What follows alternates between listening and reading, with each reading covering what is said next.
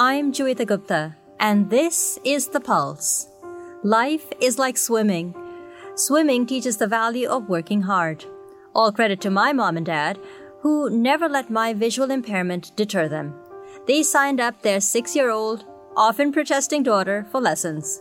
I wish I could say I took to swimming like a duck to water, but my love for swimming came with repeated lessons and long hours of practice. As I got older, swimming taught me the value of setting goals. I never swam competitively, but someone once told me I could have. Swimming is easily adapted for many abilities. In the water, there are no barriers. Today, we discuss disability, sport, and resilience. It's time to put your finger on the pulse.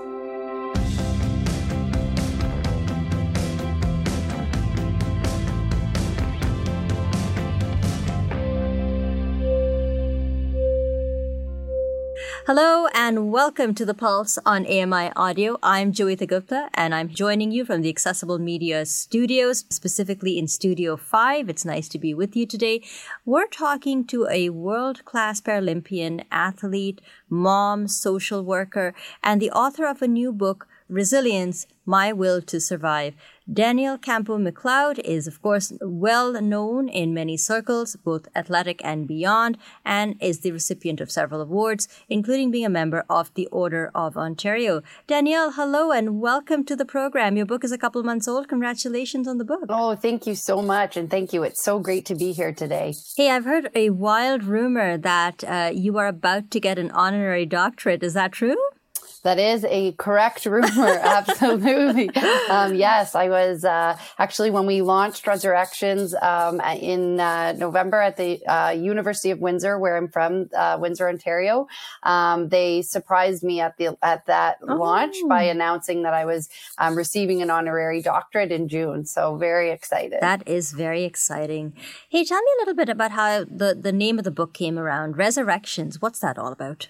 So for me, I worked with a brilliant writer named Marty Beneteau, and together we collaborated this story. And I really wanted a title that really spoke to just never giving up, and sometimes being, knocked down to our very, very core and having to use everything we've had to, build ourselves back up. And so when the title Resurrections was presented, I absolutely loved it because it hit something on every part of who I am as a mom, as a swimmer, as, overcoming many different medical challenges.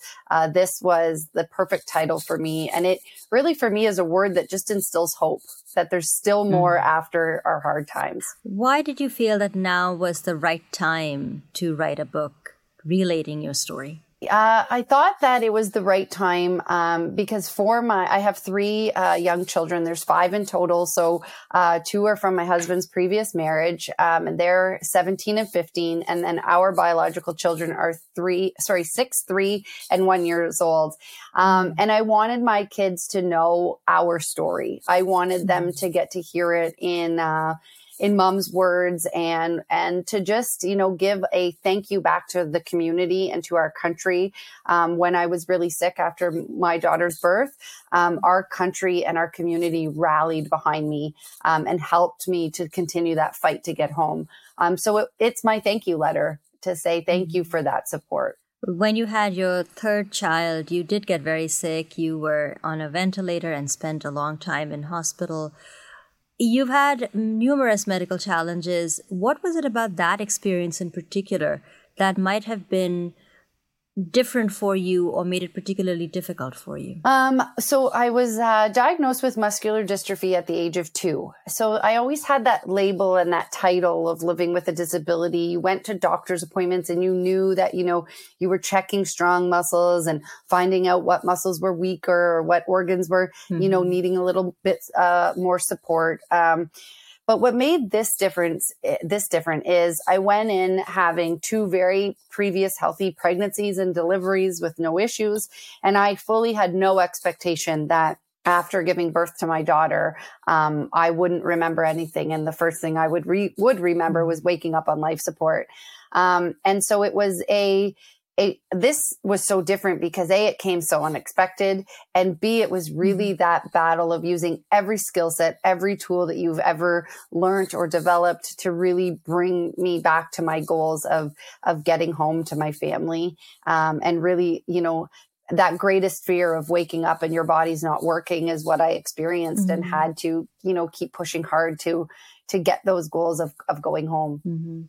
What kind of an impact did this have on your husband and on your kids? I mean, it goes without saying that it was a difficult time, but in what way was this experience transformative for them? Yeah, I am blessed with an incredible partner who was my rock through all of this.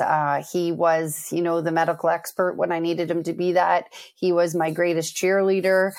He was that shoulder to cry on when you were, having those dark moments of what's going on and the fear. And he really stayed, strong in being right by my side, but also supporting our family. My little kids, obviously, they're very adaptable and resilient, but they didn't quite understand why mom left to have a baby and was gone for so long. And my older kids really had to deal with the fear of, understanding everything and not knowing, and really relinquishing that control of, we just had a lot of wait and see time. And you also said that the book that you wrote was a thank you letter or a love letter to the community in the aftermath of this experience.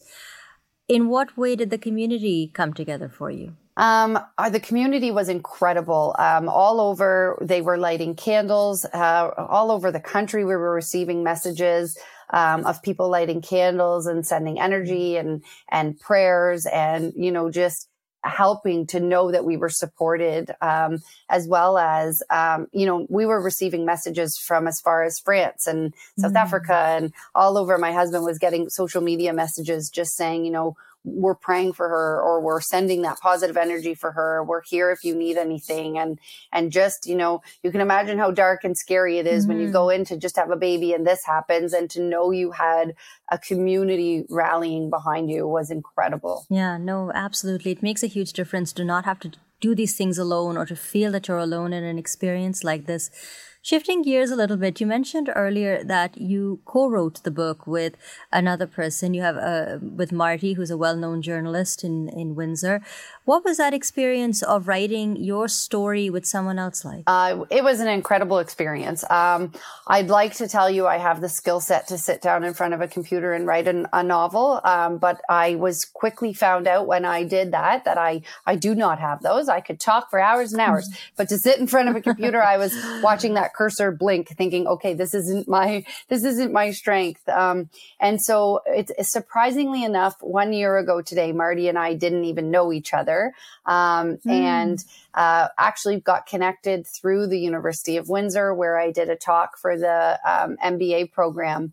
And then I just, had that courage and trusted that courage to ask him and say, hey, Marty, would you consider writing my book? I knew of him in our community. He's very well respected. And he said, you're going to have to let me think about that one. It's not something that I've done before. So we met for a coffee, and if you didn't believe in fate, this story proves that our paths were meant to cross, and it was just a very unique relationship, being able to build that friendship and just feel completely comfortable to share my story and watch as he took my story that was inside of me and was able to put it to words. It was just brilliant, the experience. And also a great deal of trust between two people, because you're telling your story, but it is something I would imagine you would want to remain in your voice. So how would you say you've accomplished that in the book? So you have somebody else writing your story, but you'd also probably want it to sound like you. Absolutely. So it was really important for us, one of our main priorities, that the book stayed real and raw and in my voice. The foreword is the only part that is not in my voice. And so I think by really just getting to know each other and talking, and Marty put in incredible hours of dedication and work to making sure that it stayed in my voice and that it was something that I would say, even right down to the humor that's in there is right straight from, if it didn't come out of my mouth in our meetings, it is not in that book. So it was quite unique how he was able to, it is our biggest joke between the two of us, how a man in his 60s is able to kind of channel a female in her 30s. And so we made it work, and we're just really, really proud of the end result. Yeah, no, it's a great book. I've started reading it, and I wanted to actually finish it, and I almost pulled an all-nighter yesterday to finish it. But then I said, you know what, you're probably no good at this interview if you fall asleep on your keyboard. So I'm going to go back and finish it over the weekend. But tell me a little bit about what sort of feedback you've gotten about the book. The feedback has been unbelievable and almost makes me speechless. The book is doing incredible, and I'm so thankful. Some of the most impactful feedback I've heard is just how so many people from so many different walks of life are able to get something out of it. And it really meets you where you're at, and you can connect with different parts of your own story. And to me, that was incredible. And is so important because I really am no different than anyone else. And so being able to share the gift of my story, and hear that it's inspiring people to, get through their own struggles, or to hear someone say to me, I know somebody going through a really hard time, so I gave them a copy of your book, and then to find out that has assisted in them moving forward in a positive way, is a greater impact than I could have ever imagined. So I'm just really, really thankful. But of course, your journey begins in a lot of ways with swimming. And so how did you find swimming? I mentioned in the opening essay that my parents signed me up for lessons, and I didn't quite take to it right away. How did you get involved with swimming? So we have that in common. My parents, being diagnosed with muscular dystrophy at a young age, my parents really wanted to strengthen those good muscles. My neuromuscular disorder affects my lower extremities. So running and jumping and things like that were difficult. So as much as I pushed through and tried to be in hockey and dance and do everything my older brothers did, it wasn't my area of freedom. And like you said, it was barrier free in the water. And so they actually put me in the water to start for physio. And I instantly loved the water. It is a joke because neither one of my parents really like swimming. And we joke that my mom, we're pretty sure, doesn't even get her face wet in the shower. That's how much she hates the water. So when I just took to it and loved being in the water, they quickly saw that this was going to be an environment where I was limitless and I could set my goals and achieve those goals. And so swimming just kind of progressed naturally, where it was the same as, doing the swimming lessons as kids my age. And then it was a coach that, recognized my love for the water and had asked my parents, have you thought of competitive swimming? And that's how my journey began.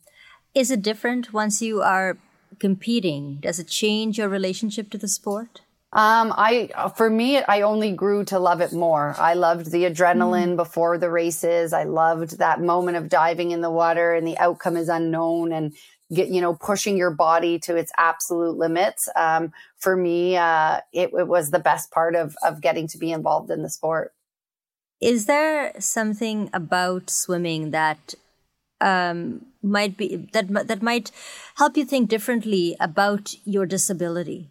I guess the way that maybe it was a clumsily phrased question, but is there something about being a swimmer, setting those goals, working to achieve them that may have changed the way you look at yourself as a person with a disability? Absolutely. I found that throughout life, we always living with a disability, we meet that world of making it kind of work for us or having to fit into those oddly shaped, accessible ways. And for me, being able to take those struggles and take those difficult moments and throw them in the pool and turn it into watch what I can do. I was often having difficult times as a little kid. I remember at recess and with bullying and stuff. And then I could go pound that out in the water and be the same as everybody else in the water. Or just have the freedom to allow my body to move the way my mind wanted my body to move. And so I'm so grateful to the gifts that I received from being in swimming, because it let me have a place where I could really be in control of my body, where oftentimes I found I had to adapt to my environment around me, where when I was in the water, I was in control of that environment. Do you think that we provide enough supports for Paralympians, especially swimmers, who might want to represent their country internationally? No, I definitely think we can always do more. I'm so grateful to the family and the sacrifices that my family made. We always talk in our family, for the longest time, we had no living room furniture, because my parents had an empty room in the house, but were paying for my swimming career. I really think it's that moment before you make Team Canada where you've got to get good enough to be on Team Canada. And I'm sure our Paralympic athletes could be supported even better when they are on Team Canada, but it's that up and coming. It's having the resources for those athletes that, would be, the next best swimmer for Team Canada, but maybe can't get there because of, barriers holding them back. We know living with a disability, we have added expenses and difficult things in that nature. So being able to really support those up and coming athletes, I think, is really important. You also work as a social worker. Tell me about how you find that work and what sort of jumps out at you in terms of the work that you do as a social worker and some of what you have accomplished as an athlete. I wonder if there's any sort of connection or parallel there. For sure. I mean, as an athlete, it was all about setting goals and achieving those goals. And as a social worker, I'm just so honored that I get to walk alongside people's journeys when they are, maybe struggling to identify their goals or to identify what brings them joy, and to help walk alongside them so that they can identify that and define their own success. So for me, it's been it was a natural fit to go into something like social work and bring my experiences as a swimmer and as a mom and as a woman into my work as a social worker. Oh, I meant to ask you. You said your parents aren't really big into swimming, but I'm assuming you passed on the genes to your kids. They love the water. I don't have any official competitive swimmers as of yet, but that's okay. I've learned hockey and soccer, so I'm adapting. But come summer, my kids are all in the pool all day long, so it is great for easy bedtimes. So right now that is happy enough for me. That's great. Your book is self-published, and I wanted to ask you a bit about what that journey was like. That journey was like raising a toddler. That is how I like to. 1 minute everything's going great, and the next minute you're just trying to find a pair of socks. That is the best way that I could describe self-publishing. We were really excited to get to, it was a learning curve. Neither Marty and I had ever done anything like this before. And it was like, thank again to my husband and his amazing team and friends that kind of came on and helped us be able to do this. But yeah, it was really an adventure. When we finally hit that publish button for the first time, it was such a great accomplishment. And I was terrified all at the same time. I was like, I hope we did it. And then constantly making sure you were backing up that file so you didn't lose the book. I think we've all been burnt by that. Right? You mentioned in our conversation earlier that the book was meant to be from you to your kids, to be able to tell our story, you said, in your own voice and in your own words.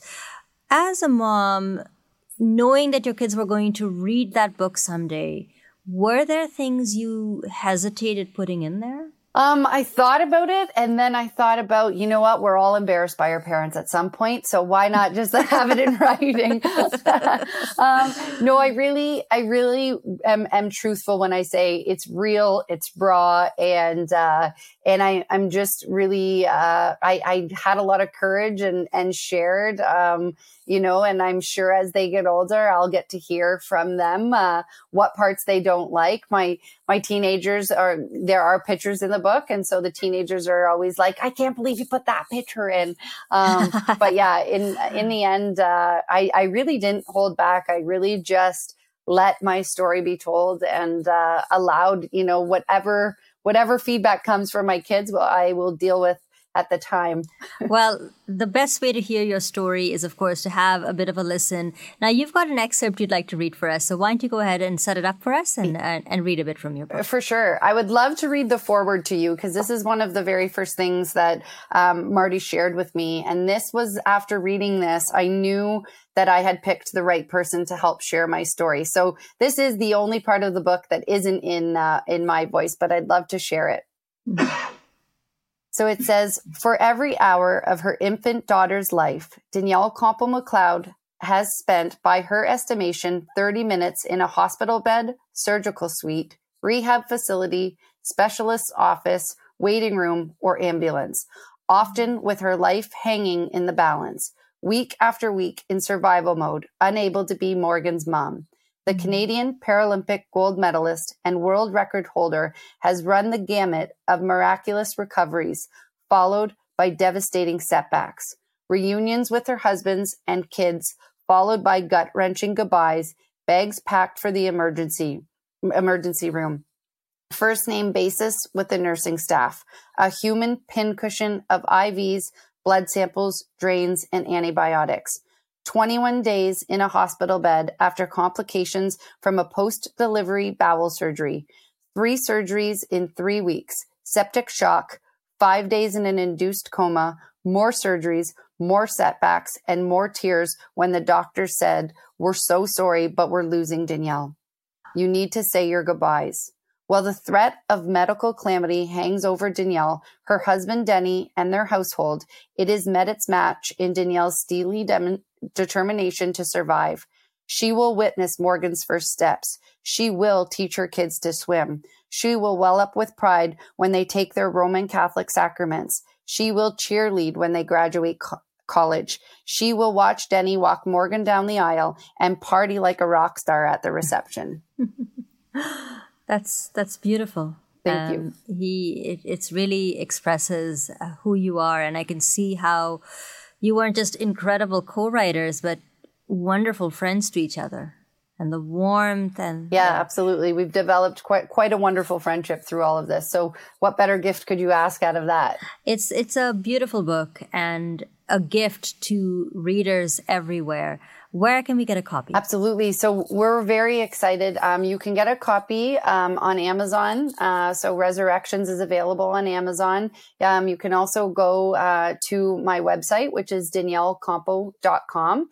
And purchase a copy there. If you're in the Windsor area, there are many local bookstores, River Bookshop in Amherstburg, Biblioasis, and also both Indigos in Windsor and Tecumseh are carrying the book. Danielle, it was so great to talk to you. Thank you very much for sharing your story. Your candor, your humor is deeply appreciated. And I hope you will someday write another book. Well, thank you. And hopefully, if Marty agrees, we'll be on to round 2. Thank you so much. Danielle Campo is the author of Resurrections, My Will to Survive, which you can, of course, pick up on Amazon, daniellecampo.com, or at a local bookstore in Windsor, in or around Windsor, if that's your cup of tea. And, of course, it's always good to read a book and curl up with a good cup of tea, especially as the winter months are dragging on a bit. So this is definitely one to read or to gift to somebody in your life who is a reader.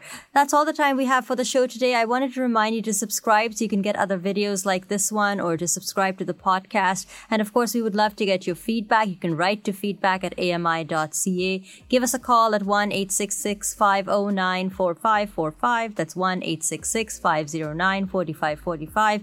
And don't forget to leave your permission to play the audio on the program. Of course, you can find me on Twitter at AMI Audio. Use the hashtag PulseAMI. If you want to reach out to me directly on Twitter, you can find me at Joeita Gupta, also on Twitter. So whichever way you'd like, we'd love to get your feedback and to hear from you about the program. And also, if you have suggestions for guests and other content that you'd like to see on the channel, please let me know. That, as I said, is our show for today. Thank you very much for listening. Matthew McGurk is our videographer. Ryan Delahunty is the coordinator for podcasts at AMI Audio. Mark Aflalo is our technical producer. Andy Frank is the manager for AMI Audio. And I've been your host, Joeita Gupta. Stay safe, everyone. Until next time.